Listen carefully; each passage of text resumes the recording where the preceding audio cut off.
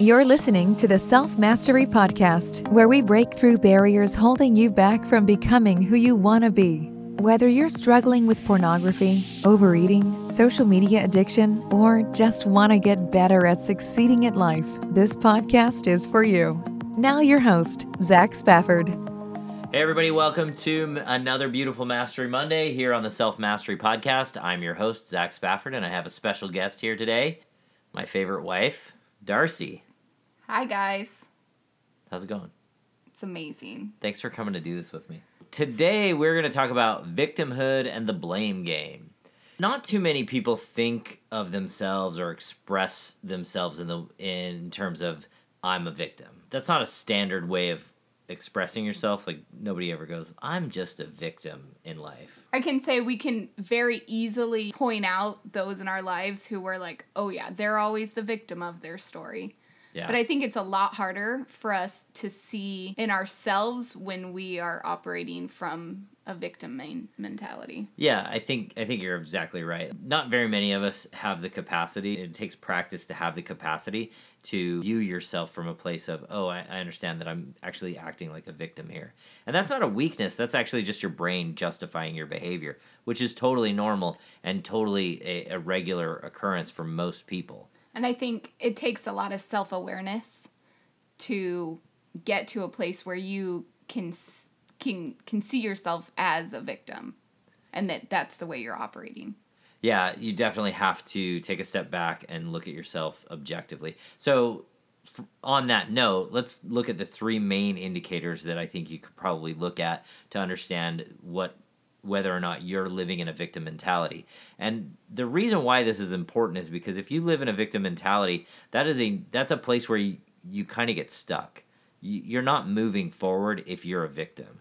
You're in a place where where making change is not going to be readily available to you. You're not going to be able to just move on or create a different life or whatever it is that you want to create because you're doing these victim mentality behaviors so you can feel good. People do this because they want to feel good. And you're justifying your behaviors. We like to be right. So justifying your behavior is exactly what that is, right? Like, I did that because I'm supposed to do that. Well, maybe. And if you're not getting the results in your life and you can't figure out why you're not getting there, if you can blame someone else, it's way easier than having to look at yourself and make the change. For sure.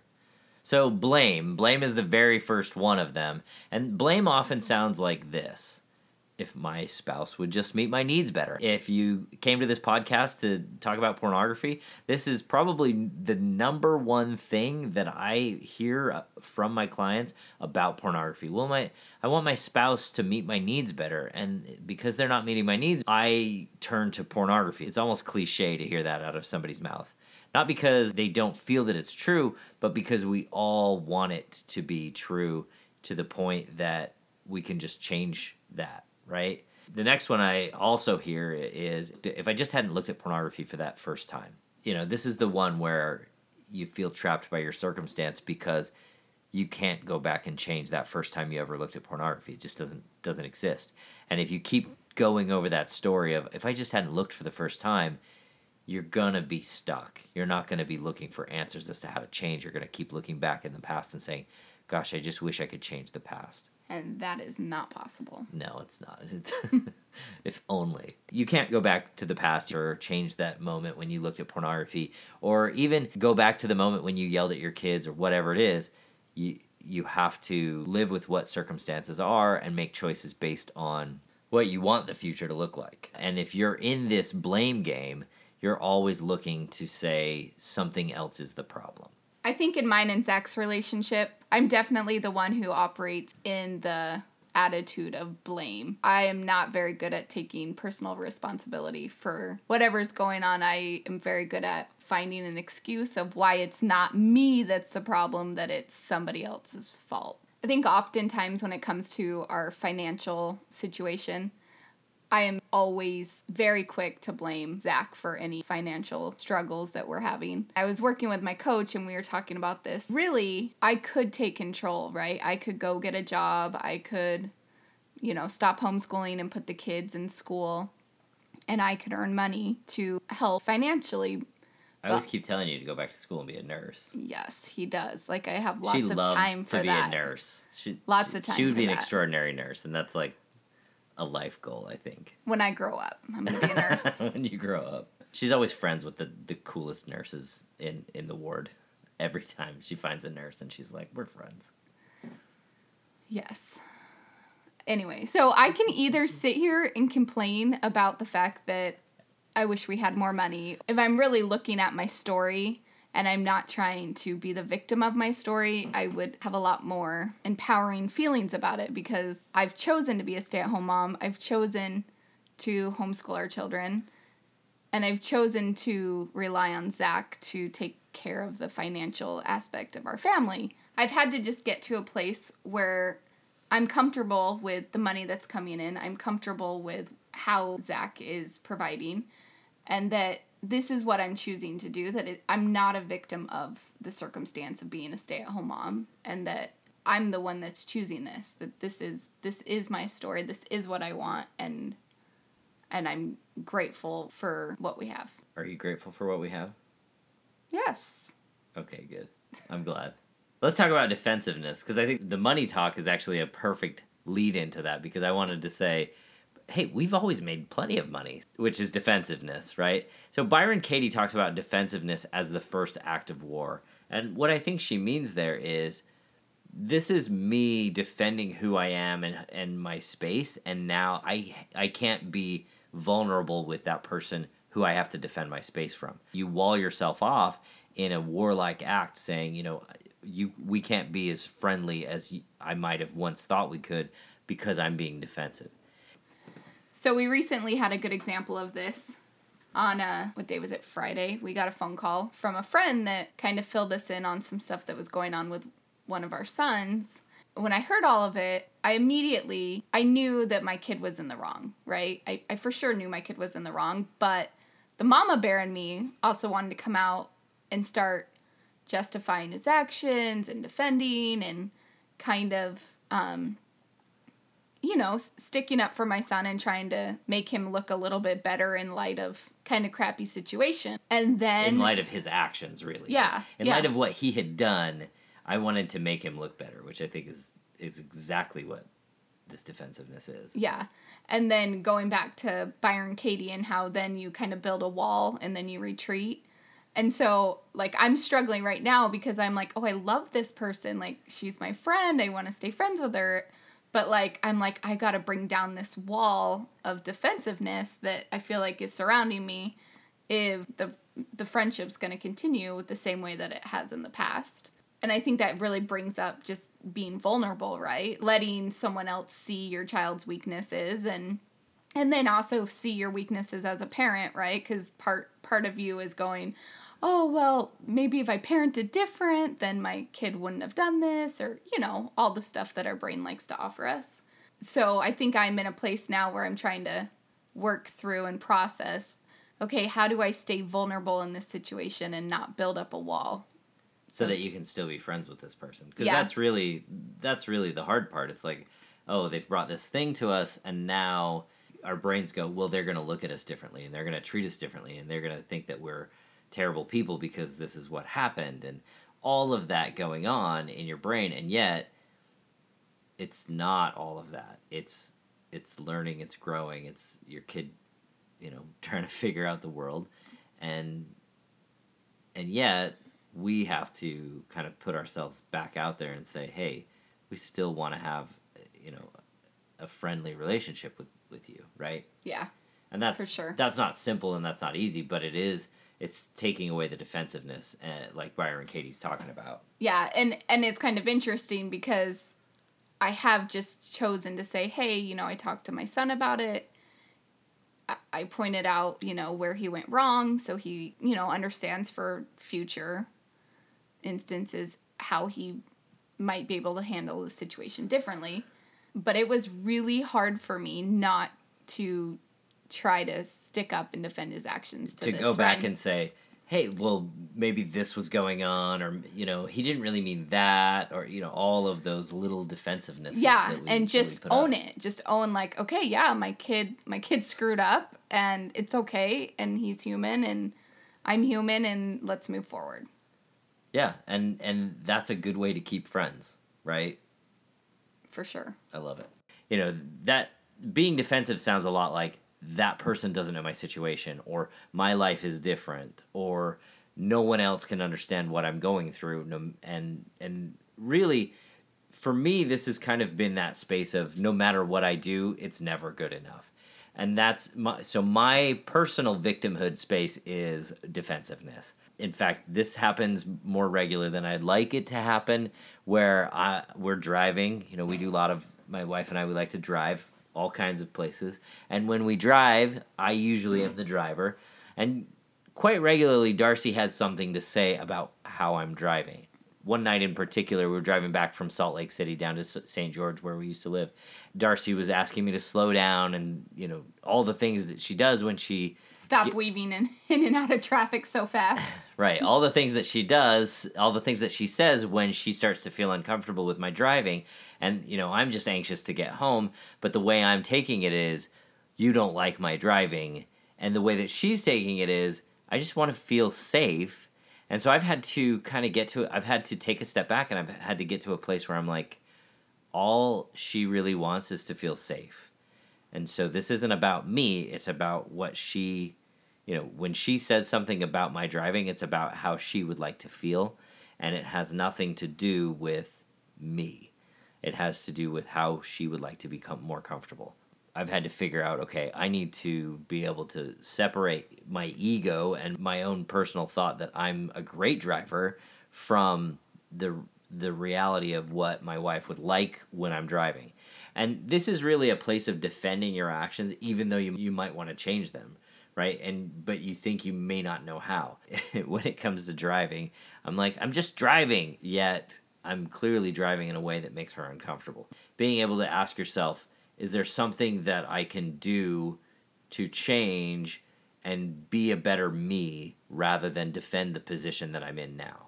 Back to blame, one of the questions that you can ask yourself when you take a step back is, am I blaming someone else for the things that I don't like about myself, or about my behavior, or about my circumstances? Am I blaming others, or am I blaming people around me for how I feel? That's a really important question to ask yourself when you're trying to figure out blame. When you're trying to figure out defensiveness, is there something in my life, is there someone in my life that is causing my pain? And if that's the case, then you want to say, okay, am I giving away my power? Am I giving away my ability to choose how I want to live my life? And how my life turns out, really. That brings me to the final indicator of the victimhood mentality, which is complaining. And for this one, it really sounds a lot like I just can't catch a break. And when people say these things, they believe them to be true, right? I just can't catch a break. This is never going to work. Nothing I do works, right? You feel sorry for yourself and you feel trapped. And I think all of us know somebody like this in our lives. Anytime you engage in a conversation with them, they literally just sound negative all of the time. And, this for me in business has been a really challenging component of my life, because as I have built this business, you get those thoughts. You get, oh, this isn't going to work. This isn't going to drive the result that I'm looking for. This isn't going to bring in enough clients. All of those things that you hear when you're this creating is too much work. something. It's too hard. Yes, right. And all of those complaining thoughts, those negative thoughts that come into your mind. And for me, I've really just had to ignore a lot of those thoughts and move forward with my best plans and say, I'm going to figure this out no matter what. I don't think this is either of us for the most part. I mean, I'm definitely defensive and you're definitely in blame land, but I don't really see us complaining a whole lot. We kind of are the kind of people that just are like, let's move forward. Let's get this done. Let's create something, rather than saying, oh, the sky is falling and there's nothing we can do about it. So we like to say, when people ask us how you're doing, we're always like, we're living the dream, man. And we are for sure living the dream. No question about it. When it comes to being a victim, I think the real issue here is that none of us really gets very far when we live in victimhood and we blame and we are defensive and we complain about the world around us. And the question really that I ask myself is this going to further my goals? Is this going to create the result that I'm looking for, or is it going to hold me back? And that's really, for me, been a huge component of how I have gotten away from being a victim. When it comes to my pornography use, that idea that, I'm not good enough, or I am not lovable, or whatever it is that I would have that would take me down the path of using pornography, being able to give that up, being able to stay away from that, broadly speaking, has really been a huge component of overcoming pornography use.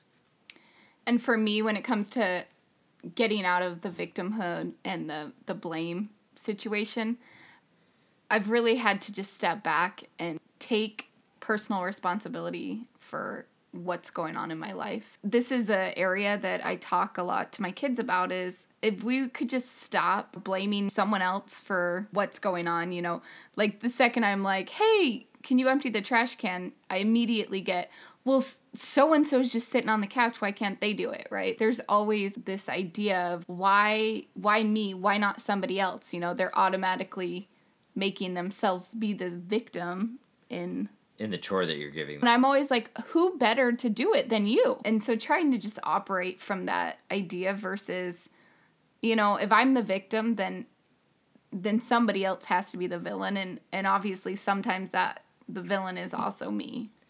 Yeah, I think that our kids, kids in general and people in general are good at making somebody else the villain. The government, or my wife, or my sibling, or my bishop. boss, my bishop. Yeah, right. So there's always somebody out there that we think we can blame for all of our problems. But the truth is that when you take full responsibility for your decisions and full responsibility for your own emotions, the circumstance gets back to neutral where it belongs, and you then have the capacity to create the reality that you're looking for, rather than feel like this just happened to me and I can't control it. I'm stuck. Which is a terrible place to be. Awesome. Hey, it's, as usual, it is a wonderful thing to talk to you guys every single week. Thanks, Darcy, for coming on and talking about victimhood with me. This is always perfect when you come on. I love it. He just doesn't love editing. I Takes hate editing. Lot longer to edit when I'm on the podcast. Thanks for letting me come on and talk with you. It's always fun. Yeah, you're awesome. Okay, so this week, big announcement. We are going to open up a group coaching program.